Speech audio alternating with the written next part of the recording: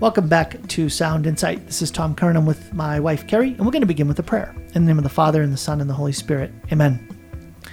Loving God, we thank you and praise you for the ways that you take care of us and love us. And Lord, we ask that you would help us to recognize the signs of the times, things that are happening right now in the world, in our country. Help us, Lord, to find a way forward. Help us to discern and take action based on what's happening in the world right now. Lord, bless our program, anoint Carrie and me. Help us to be useful, fruitful instruments for your kingdom.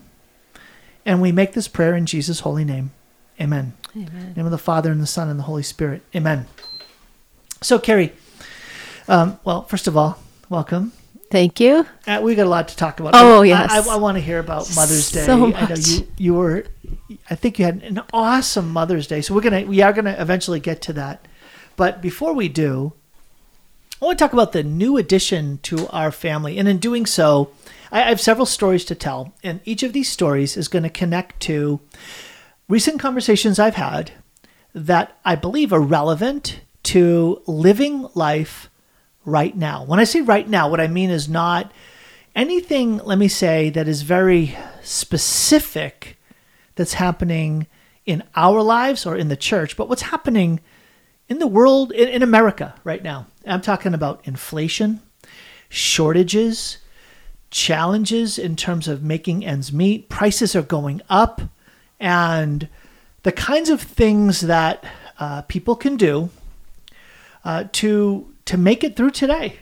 So I want to start with the first story. And it's this new addition in the house. So what's the newest thing that has entered our home in the last 24 hours? A pool table. A pool table. Have we ever had a pool table? I did not know a pool table had so many complications. Yeah. Did you grow up with a pool table? No, I did not. Did. In our home, in our basement. Oh. Yeah, we had in what eventually became my bedroom and my brother George's bedroom. We shared it in college. It used to be the place where we had a pool table and a ping pong table. That is so surprising because I whipped you in that game we played. What? And you're making that up. Didn't even I have not played you yet. Me. Did you play? But I am going to whip you. Okay, we'll find out. Well, and I had first cousins that lived just a little short path through my backyard to their yard, and they also had in their basement, they had a ping pong table and they had a bumper pool table. Do you know what bumper pool is? I can't remember. It's a type of pool table that has these bumpers like in the middle, and you have to kind of shoot the balls around. You're playing against your opponent, different color balls. It's actually a really interesting kind of pool table. Anyways, so we did not plan on a pool table, but a pool table was planned for us. Okay, so full disclosure, what happened was I helped a family move here. And the home that they ended up buying, I represented them as their agent, real estate agent, and they were really, really happy with the way things turned out. Well, the owners of the house were leaving behind certain items. One of the items they left behind was this like beautiful pool table. It wasn't an ordinary pool table. It was like quality. But the person who bought the table was very grateful for how I had served him. And he said, I want to give you the gift of a pool table for your family. And what was really neat was his emphasis was on making memories. That the pool table was going to simply be a means of making memories, especially memories with your kids. I just thought that was really neat because he talked about growing up with the pool table, and that's what it did for him. He had, I think, 10 kids in his family. And he just said he had so many like wonderful memories of playing pool with his siblings. That is so interesting. I think we had a trampoline where we made a lot of memories. Now, I was not jumping in the trampoline, so this was really not something you and I did, but I just know that particular piece of equipment caused for a lot of bonding time. A lot of broken bones? Broken, is that right? Not one visit to the ER. Not one. Not one broken bone. That's or crazy. Bruised or sprain. Well, maybe a bruise, but not a sprain either. Yeah, we Now had great luck. Now they make the springless trampolines that actually sink in Into the so that they're at ground level. There you go. Talk about a different world. But first of all, I disagree with you. That's completely wrong. Okay, so a pool table has so much more potential than a trampoline, but that's for another day. Let's eventually go come into out that the right light. now. I would like to. I'm not saying that. Carrie, you can use a pool table year round, 24 hours a day. Okay, all right, done. Bam. An indoor Mic drop. trampoline you drop this can mic? use year round, and you can lock your kids in it, so they are like stuck for 3 hours with each other. Actually, we had And a you can- trampoline in our house. We can That's feed how them crazy we were. snacks. Just throw a bag of goldfish over the top of the net. Well, that was with netting. It was an excellent babysitter. Okay, so I'm gonna jump into, using the trampoline analogy, I'm gonna jump into this book, The Collapse of Parenting, that Father Nagel mentioned last week on Sound Insight. It's how we hurt our kids when we treat them like grown-ups, and the 3 things you must do to help your child or teen become a fulfilled adult. Whenever I hear things like the 3 things to do, okay, do you know what can you think of, like, this is going to be an on-the-spot question. Oh, no. What are things to do to help your child or teen become a fulfilled adult? One of them is enjoy your child. Do things with your child that give you and your child a chance to enjoy the moment and enjoy each other in the moment. Isn't that a powerful insight? Yes, I think that you would do that naturally, but then I'm thinking there's some kids that I don't really hang out with. So maybe not. Does it count if you're cooking dinner and making dinner together and then... Yeah, I mean, that's a shared activity that if you both enjoy it, if you have someone who enjoys making food, like it's an artistic kind of thing, they're a chef, then you can certainly enjoy each other while you're enjoying doing the action, and then you enjoy the result of it. What do you think of when you read that? I read that and I thought of the pool game I already played. I've only played one game on the pool table, and it was with my daughter Annalise.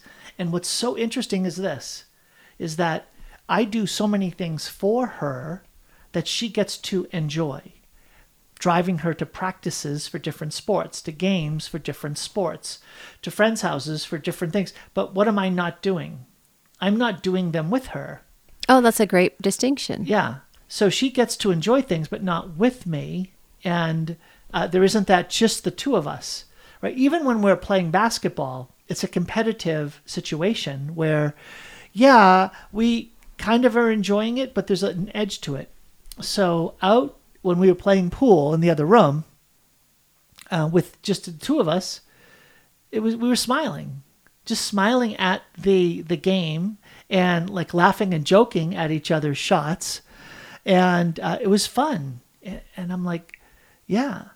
I think it reminds me of something that you had said, how we were just talking about, like, okay, how are we fulfilling God's call as parents, as moms and as dads?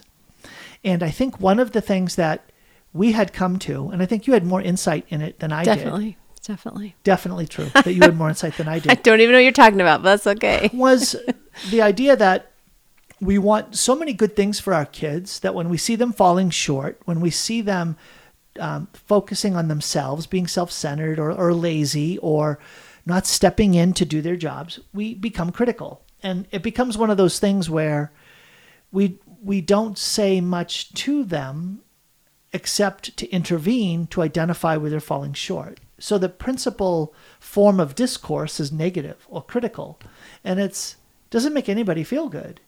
But it's sometimes just out of a sense of frustration that, look, you're better than this, or you ought to be better than this, or you know what, no kid of mine is going to end up like this. And all of that is a negative vibe. And so the collapse of parenting, you want your kid to be fulfilled, do things to enjoy your child, right? And do things that that gives your child a chance to enjoy you too. Do you remember that conversation? Yes, I think it was when we were talking about writing letters to our kids and how you can get into a space of affirmation, celebration, and you can put that on paper and they have it to look at for years and years to come. So it was a nice way to take time to affirm them in a very specific way. Because you're right, when we just get to the day-to-day activities, I fall into, who needs to do this? Who didn't do that? Could you please pick that up? Why didn't you finish this? I told you, I told him, I told her. All that. Yeah. So the book, The Collapse of Parenting, mentioning these 3 things to help them be fulfilled: enjoy your kids and do things that you can enjoy with your kids. It was a powerful reminder. So for me, the faith-filled, discerned conclusion is everybody needs a pool table. That is not the conclusion. But I'm excited to see that whether this, in fact, it works itself out that way. So 2 other parts to this story of the pool table. The first is the pool table was heavy. No, it wasn't heavy. It was like incredibly, overwhelmingly heavy and unmovable by me. So what do I need to do? Look up pool movers. So pool table movers. Did you know this was a business? I did not know this. I Well, didn't either. lo and behold, I started off with the Kerry nugget of wisdom. If I'm trying to figure something out, what do? Google it, YouTube it. Yeah. So I watched a couple of YouTube videos and I'm like, this is way beyond me. Though the guys doing it were happy-go-lucky and like made it look really easy. But and I'm Tom, like, they oh had my like goodness, 5 bags of tools they brought with them, at least. to get it done. Oh my! Do you think I that could was not. showmanship or was that real? I don't know. I didn't see all the show. I didn't see all their workings. I just know that they were here for 2.5 hours Okay, putting it together. so there were only 2 billiard table moving companies in the Spokane area. So I called them up a week ago saying, can you help with the moving of the tables? And they're like, we are completely slammed, booked. I'll see if I can fit you in a couple of weeks. Well, I got this guy to commit to, let's see, what's today? Thursday. So it was, he was supposed to come on Tuesday. And then it was, he'll come on Wednesday. And then it was, I'll come on Thursday. And here's the thing. I was powerless. Because he had all the cards in his hands, saying, please, will you come? It was a really interesting thing to feel so vulnerable with regards to a service that I needed done. I needed to perform, namely, to get the table out of the home where my clients that had bought the home, they'd moved in, and we need the table gone. And my only response was, I'm doing what I can. These folks committed. There's nothing I can do to move the table. And so there was this sense of powerlessness and being in their hands. That quality, it was not easy. And so I was over there when they arrived, being friendly to them, but also wanting to make sure that they were going to get the job done and do it well. And they weren't going to raise the price. They weren't going to change the terms of the agreement, which they tried to do. Very interesting. Oh, you caught them. Nothing gets by you, Tom. Let me tell you. No. I think they would just call it upselling. So, this felt is terrible. It needs to be changed. And, the bumpers, this is terrible. Look at that. That needs to be redone. And I'm like, okay, look. So I ended up getting new felt, which cost some money. But these guys, and then I kind of led them back to the house here. And then they started the setup. And then you kind of watched them finish it off. And it was every step of the way, there was this sense of, if they don't do a good job, there's nothing I can do about it. I can't tell if they're doing a great job or an okay job, if they're just kind of getting her done, or they really have a sense of pride in their craft and they're going to do an excellent job because they really want to satisfy these customers, when they know they have a huge backlog of other folks just waiting for them to be served next. So it's just such an interesting thing to be in that kind of situation. He said he has 4 pool tables at his house that his kids play on. Really? One outside. Yes, I'm thinking, how big is your house? Because each of those pool tables needs its own room. I mean, we had to move 5-6 pieces of furniture and get rid of stuff, and it barely fit in the space because you actually need more room than you think. That's why a trampoline is a better option. No, I'm just kidding. Good answer. Good answer. Well, in the end, it wasn't an extraordinarily large table, but it took up a large space. And now all of a sudden it introduced a new enthusiasm into our kids' lives. And I just want to put that out there, folks, that there are going to be situations in your life where you're going to be brought to a sense of vulnerability. You're going to be vulnerable, unable to cause the result that you want. And so it brings up the fundamental aspect of trust. I trust you, that you're going to do a good job. When we come back on Sound Insight, we're going to continue on that theme and more. Welcome back to Sound Insight. This is Tom Curran. I'm with my wife, Carrie, on this Faith and Family Friday edition of the program. It's also the Feast of Our Lady of Fatima. Pray a family rosary. Don't forget to do that. Very important gift in this month of May, dedicated to our Blessed Mother. So, Carrie, welcome back. I'm happy to be here, Dad. You are happy Tom. to be here. So we were just talking about the pool table, and this, I was leading with the sense of not only enjoyment, but also a sense of vulnerability. And I think, folks, I think I'm addressing a lot of people today who you can feel vulnerable about what's actually happening in your life, whether it's, am I going to make enough money to pay the bills? What's happening with the economy? Or I know how many people are trying to get houses built, and they're so powerless to get someone to step up and say, I'm going to deliver this appliance, or I'm going to provide this specialty trade, plumbing, electrical, whatever. And they're powerless to make something happen because the supply is so low. I want to bring up one other story. And so what's my point? My point is it brings up the need to trust and being trusting relationships with each other and keeping your word. Trusting relationship and keeping your word. And you know who the ground is that? The ground of that is the Lord. For the Lord, do you know the word for truth in Hebrew, emeth, is also the word for faithfulness. And so the idea of speak the truth, it's also live the truth. Be faithful. Be true to your word. When you pledge a statement, you're saying, be true to yourself. Talk about important thing in parenting, huh? Well, the other thing that came up in relationship to this pool table was the whole question about whether or not we should get it. And this is where demonic attack happened. I'm sorry, spiritual warfare. Why is it whenever we have a strong disagreement, you just say it's demons? There's a pattern here. It wasn't only that. There was another little spin on it. Okay. It was when something was coming out of you. Wait, that's even worse. I know. I'm getting the bad end of the bad end. I know it was Mother's Day, and you feel like you have some grace. Hold on. However... So what happens? It was 2 days ago when we're trying to make the final decision. Is the pool table going to come here? Because honestly, I was excited, to get a high quality pool table in a space that we aren't really using. It's going to make those memories, blah, blah, blah. And then there was this sense of the Wicked Witch of the West showed up. Wait, that's 3 strikes. Oh, sorry. All right. I'll go back to the demonic then. Wait. Do you want to be a wicked witch or do you want to be a demon? So whatever it was. What are you talking about? All I know that happened was this, is that I was in a meeting and I got a call from Mary Grace. And she was home doing some work with me. And she was like, okay, Mom is not settled with this whole pool table thing.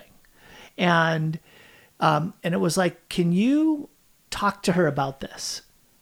And the interesting thing was just a couple of hours earlier, and that's my gentle way of saying you were really upset and trying to navigate, is this a good thing for our family? You didn't want to get stuck with the big heavy pool table that was unmovable. Okay. Just to be fair, it cost $700 to move it. And we're hoping to buy a house in the next few months. It's going to cost another $700 to move it again. And he said he could buy it he could sell it for $2,200. Yeah. I almost feel like he could buy a new food table. I don't know. So you know me, costs way into my decisions. And I thought, are my kids really going to use this pool table? Do they want to help pay for it? Because I'm happy to let them pitch in some money since they all told me they needed to have this table. I was like, really? Well, the ping pong table's been sitting there for a year and no one's played on it. So I'm the mother. I know how things get worn, This used. is your nest. No, I didn't mind the space. I like that they want to be in the basement and use it. But I was looking at the bang for the buck. Is that how you say that? Well, I think there was also a sense of, is this just giving a fun thing to kids if they aren't stepping up and pulling their weight. I think they needed to work for some of that moving cost. And, okay, do I just want to give you my whole list? The thing that triggered me is we went downstairs and there's 4 bookshelves we had to move, a couch, a ping pong. We had all this furniture to move. And thank the Lord, Mary Grace and Mary Catherine were home because they're both really good at getting stuff done. But I think in the midst of it all, I felt overwhelmed by, I think we need to like get rid of stuff. So I don't know about you, but when I see a lot of things in my view, I get stressed. So if a messy kitchen, a messy living room, a messy closet, I can't think straight and I get jumbled and my brain like starts to short circuit. And you're probably right. There was a level of evil influence because I did feel out of sorts and I felt out of control and I didn't feel like I had any option.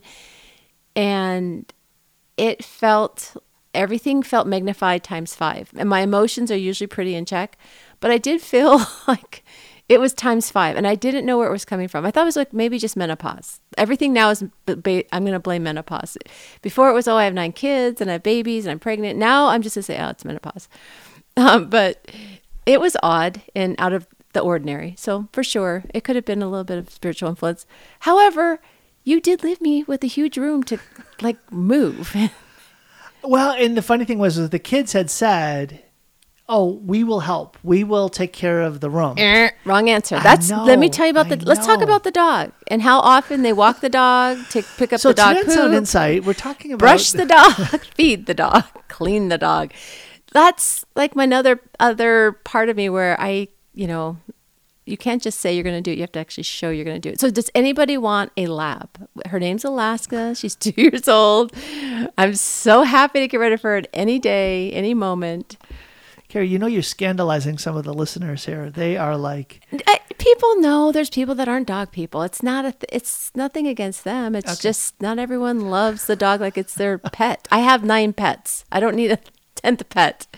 My kids are really not pets, but you know what I mean. Okay, why do you see? I don't even think it's demonic. I think it's just me. This is menopause. No, it wasn't just that. No. So here's the thing. No, it was.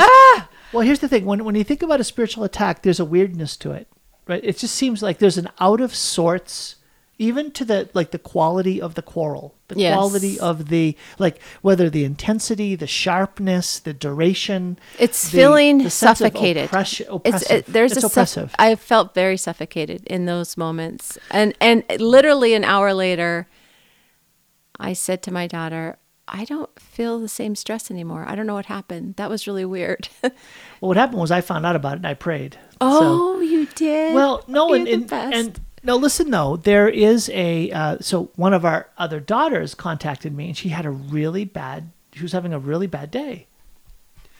And it was what's going on here? And then a couple of my other daughters that were here in the house were also a bit out of sorts. And at that point I started to say, okay, wait a minute.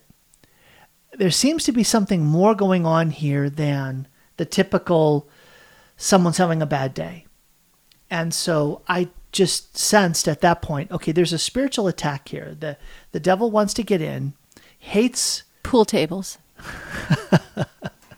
Used the pool table as an entry point to stir up, right? That's what the devil does. So if you want to pay attention to, folks, if you're listening, how do spiritual attacks occur?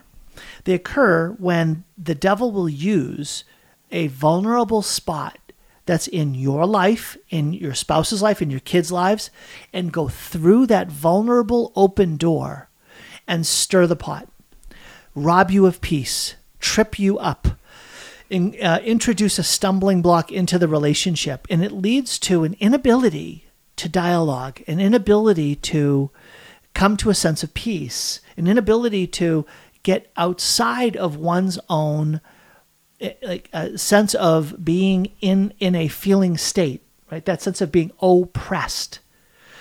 And when you notice something like that happening, dear listener, in yourself or in those you love, call upon the blood of Christ. Call upon the precious blood of Jesus to fall upon you and all of these situations. Take authority in the name of Jesus to bind up and cast away any demonic influence. In fact, like even this sense of teasing, like earlier in the program, I was teasing you when I called you the wicked witch and demonically infested. Did I say infested? Well, whatever I said, it was terrible. Sounds like I have I know. Like an ant infestation or something. It was terrible. So, and it's one of your best gifts. If I say it, so I'm going to come back to this collapse of parenting. I should just talk about the collapse of a marriage and saying what? We're not, our marriage is fine. It's fine, right? We're okay. Everything's good. Yeah. But I think that one of the things that leads to for the time a mean, harsh relationship. No, what leads to a stronghold, a demonic stronghold in marriages is harsh speech to each other. You played something for me. It was a quote that Dr. Schutz learned in school, and it was that after 15 minutes of a couple arguing, if an argument lasts more than 15 minutes, it's not about the content of the argument; it's about the relationship. And when I heard that quote, I first of all said, "Wow, there's definitely an insight there." But I also thought that also can be a sign of a demonic influence, a spiritual warfare aspect of things where the devil knows our weak spots and can lead us to harden our positions towards each other.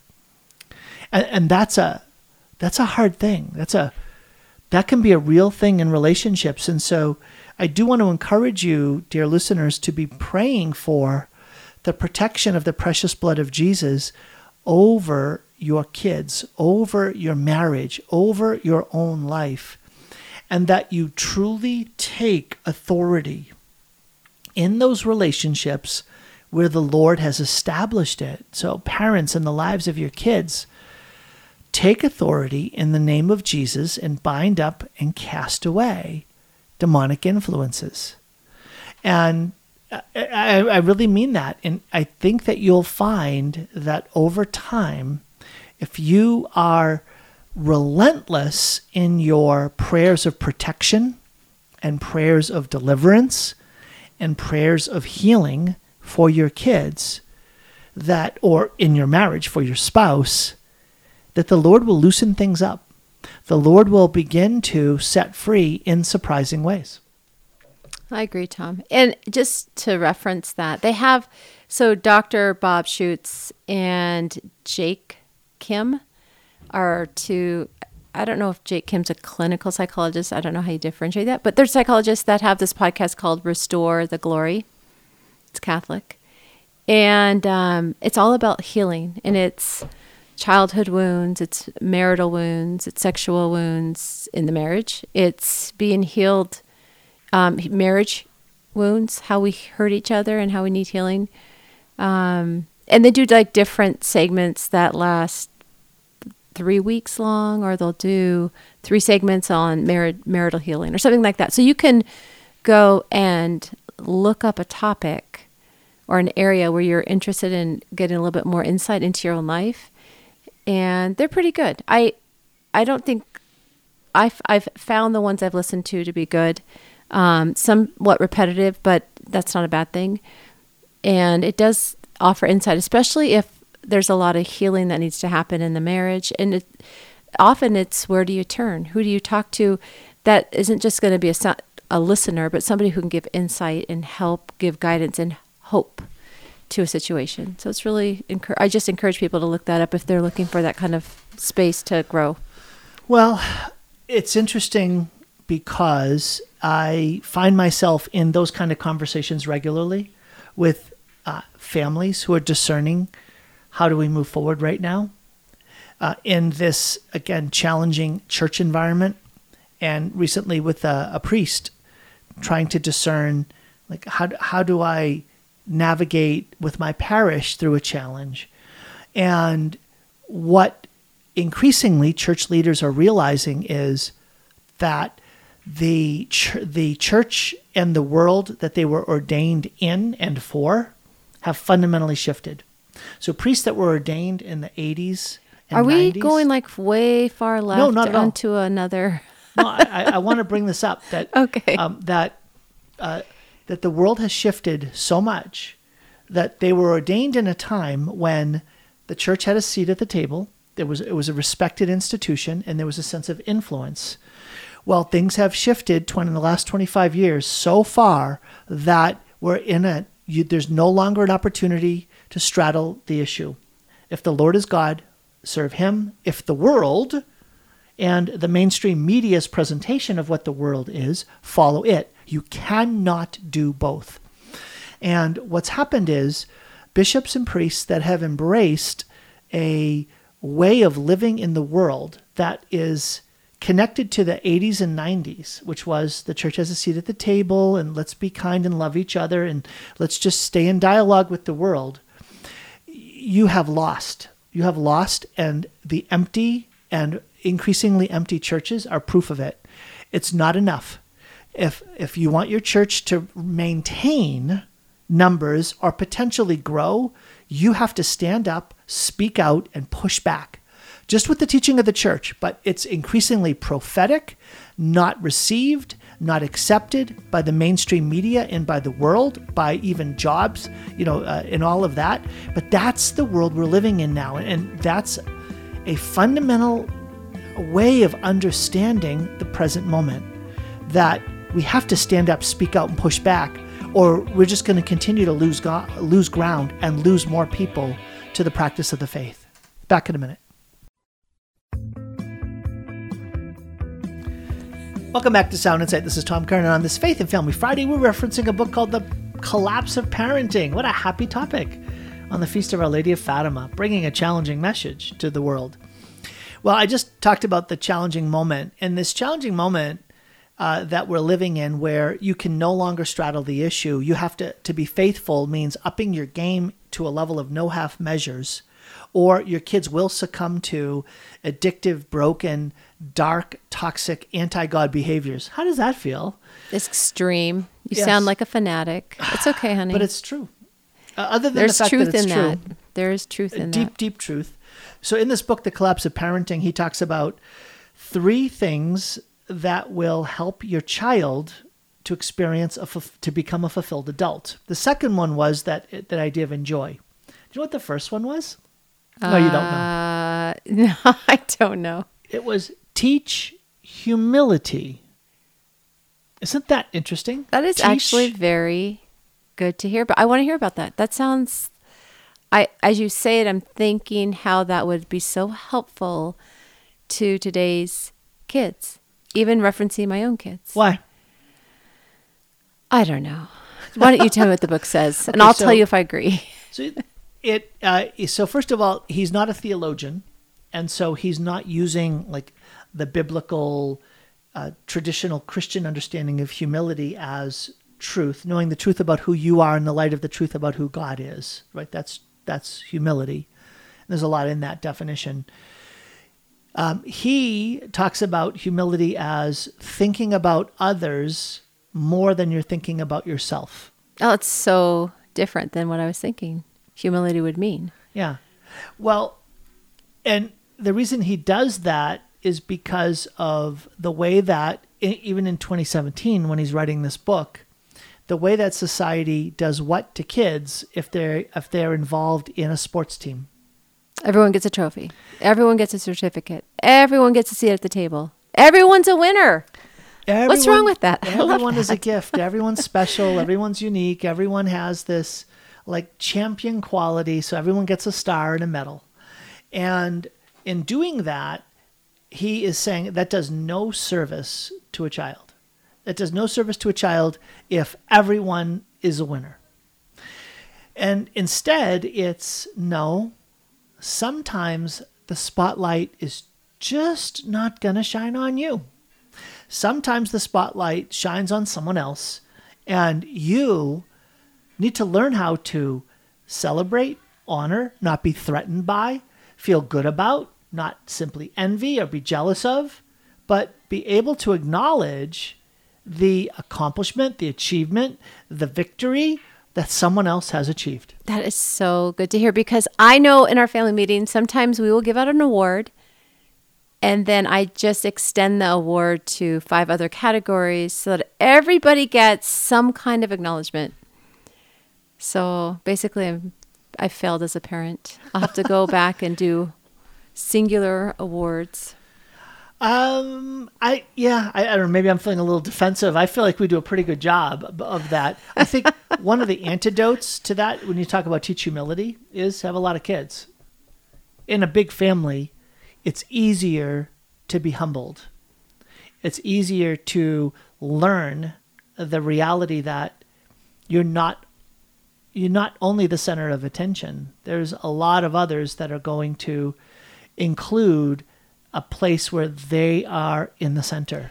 I can see how a child would be not esteemed at some kind of event or in the classroom, and the child comes home and says to the mom or dad or both, so-and-so got picked and my feelings got hurt and they left me out and this isn't fair and I was reprimanded or I then had a bad, it goes on to the point where as a parent, I would want to defend my child or help them feel okay or massage the wound or say, it's, that other child probably really didn't do as well as you think and you'll get it next time. I don't know. There's just all sorts of ways in which we want to protect our child and not have them feel the pain or suffer through being humbled.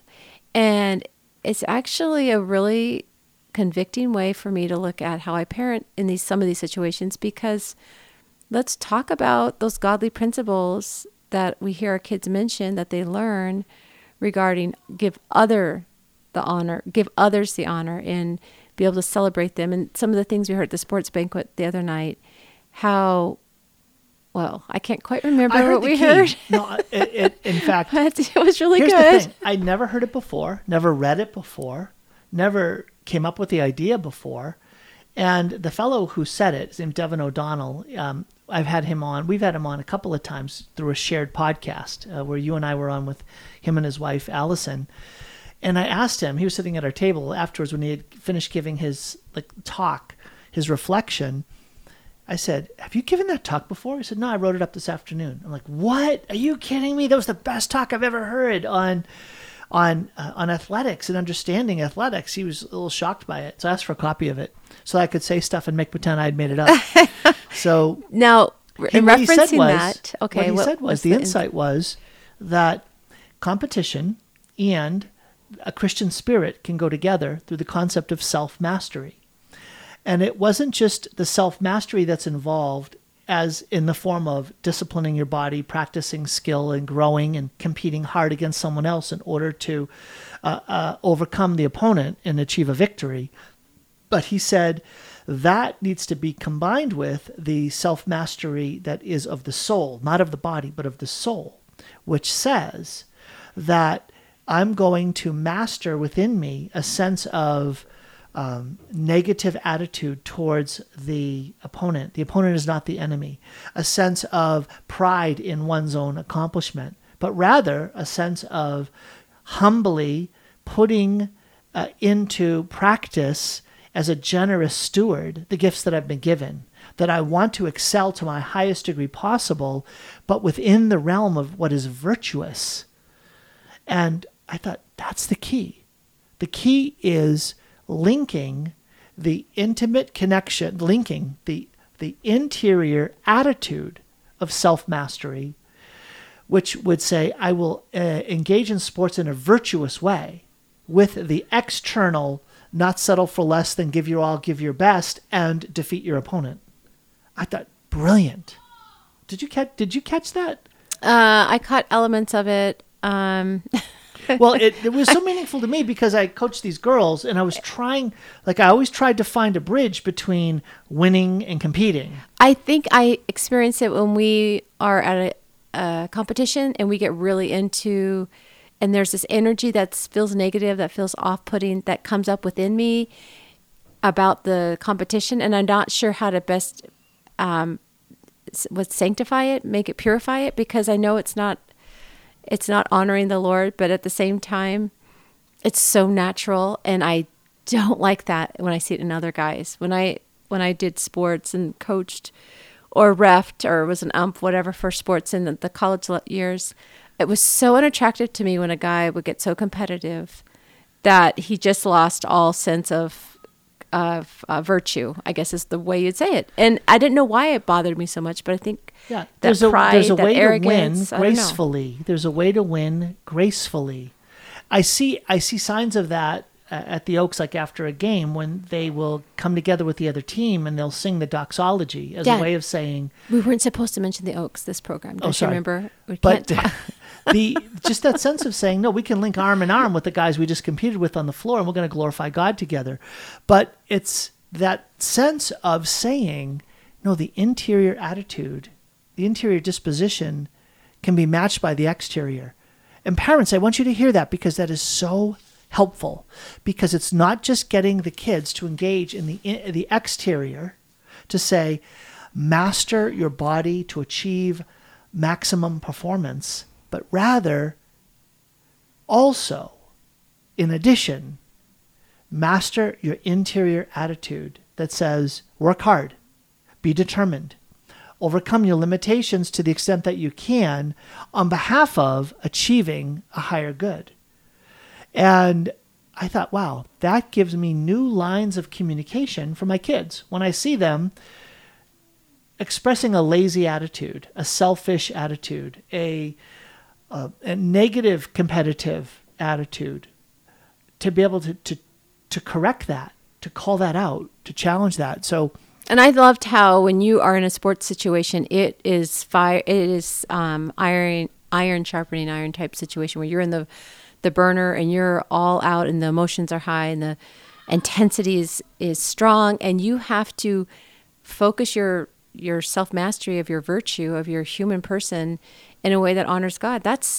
Those are like the moments where you either rise or you fall. Trial by fire, right? How many times in the Old Testament, in the Proverbs and in Sirach, do you see the idea that gold is tested in fire, that gold and silver are purified in the furnace? It's in the furnace that worthy men, godly men are forged, and women. Well, we're up against a break, Carrie. When we come back, I'm going to talk about another way that we can respond to the present moment that we're in. Back in a moment.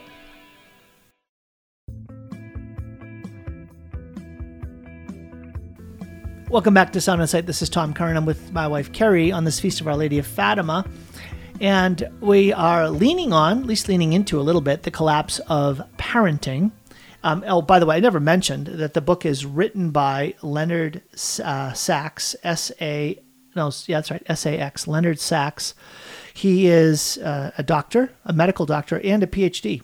And this book is how we hurt our kids when we treat them like grown-ups. And I'm focused on the second part, which is solutions. And the solutions involve 3 things that you can help your child or teen become a fulfilled adult. The first one was teach humility. The second one was enjoy. And the third one was teach them about the meaning of life. Help them to have a life that has a meaning.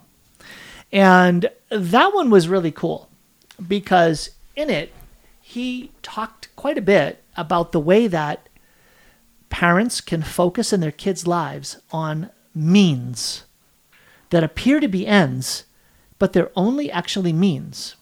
So, for instance, study really hard, get good grades. Why? Well, because then you'll be able to get into a good college. Oh, get into a good college, choose a good major, work really hard, and then you'll get a good degree, which will then lead to getting a good job. And then if you work really hard in that good job, you'll be able to make more money, and that's going to then open up you see, all of those things, they have lost a sense of focus that there's a meaning in and of itself. And rather, the emphasis is on do it for the sake of the next thing.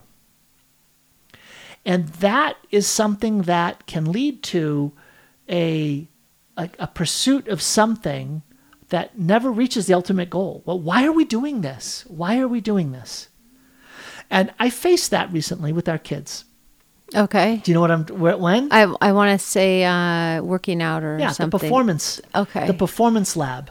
So we brought Annalise to this performance lab because we were going to sign up to a gym because, our 7th grader's going pro. She's really gifted. Just a joke, everyone. But she was interested in working out, and great, let's take her to this performance lab, and met this trainer. I emailed her. She saw in my my signature line a reference to my coaching background, the fact that I provide executive coaching, and she somehow checked out my profile, saw the stuff that I did, and said, "Can I get together with you? I'm interested in learning more about what you do and to see if you could potentially help me." So I met with her, and I love doing this. I love meeting with folks and just in a short session, helping them get a sense of clarity about, well, who they are, where are they at, where do they want to go, how are they trying to get there, and then map out steps they can take to do that. And so I did that, had one simple session with her. She found it really valuable and said, "I want to go forward. I want to engage with you in helping me grow my business." And I said, "Hey, why don't we do this? Why don't we barter?" And this brings me to, I'm telling you, a way that some families can meet some of their needs in the current challenging environment is working together, supporting each other. What are you good at? How can I help you? What am I good at? How can I help you in return? So that sense of mutuality in the community to say, why don't we barter, even if it's not said like that, even if it's not formalized like that, to be able to do an exchange of goods where you don't have to worry about the monetary side of things.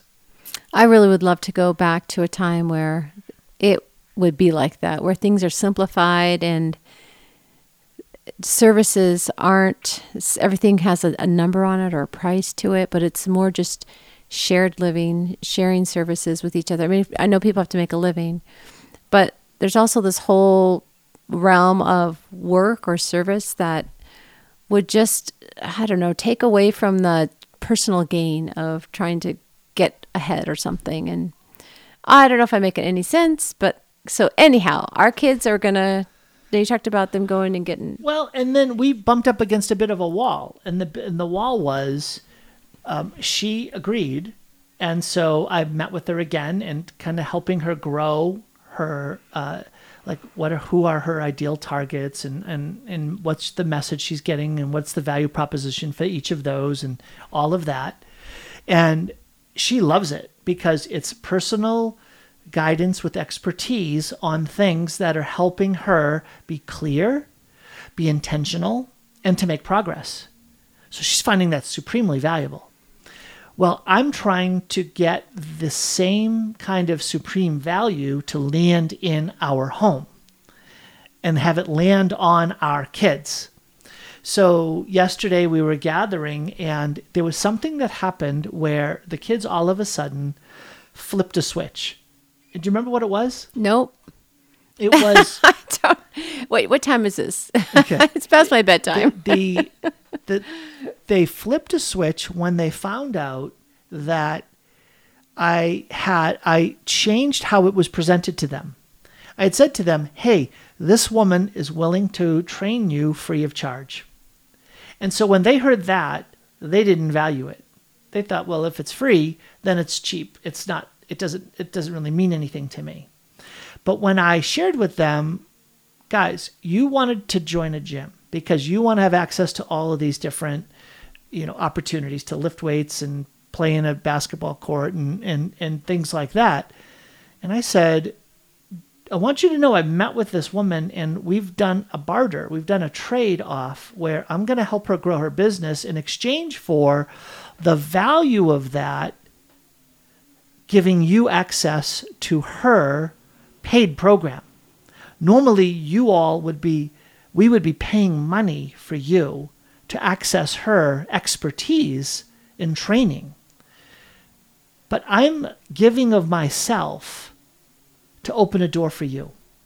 And there was just like, what? Are you serious?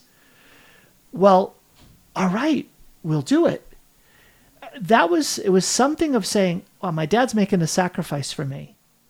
And all of a sudden, the act had a meaning in and of itself. That's finding meaning. It's not just a means to an end. I was wanting them to embrace the training as a means to an end. And they didn't value it.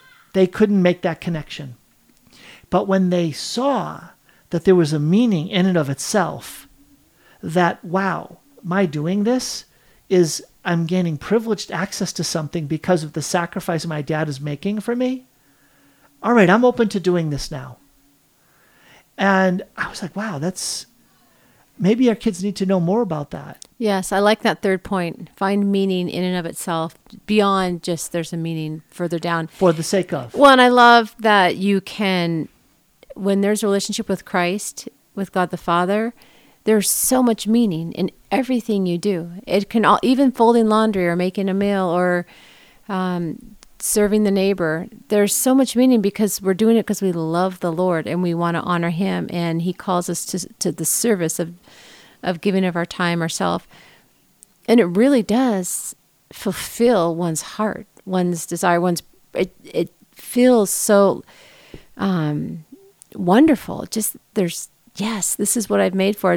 I think Jesus says that the apostles, disciples are saying, Lord, Lord, we haven't seen you eat. Are you hungry? And He's like, no, my food is to do the will of the Father who sent me.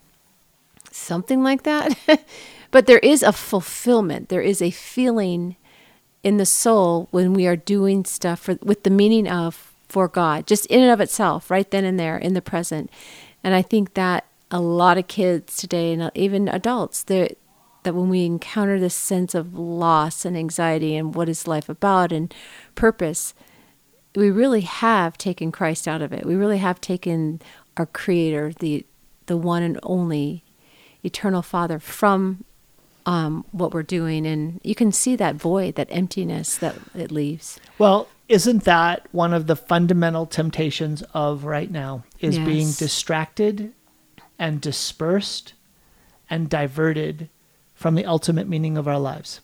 That the world today, whether it's through the entertaining activities, the satisfying activities, or even the jobs that provide a degree of meaning and purpose and achievement, those things, as like satisfying as they are ultimately not why we're here. We are here for Christ. We are here to proclaim Christ and Him crucified. And country club Catholicism that allows Catholics to come in, hear about the God of love, that doesn't require a dying to self and a sense of urgent mission to bring Christ to the world, which will mean coming into contact with opposition, but not letting that stop us, but allowing ourselves to be even thrown to the lions in metaphorical ways, is more meaningful than a life that is free from trials. A life that is full of trials on behalf of Christ is a greater blessing than a life that is free from trials without Christ. Amen. And we have to believe that if we're going to fulfill our call today. All right, that's the program. I hope and pray this was a blessing to you. Join me on Monday for more Sound Insight. God bless your day. And thank you, Carrie. Absolutely.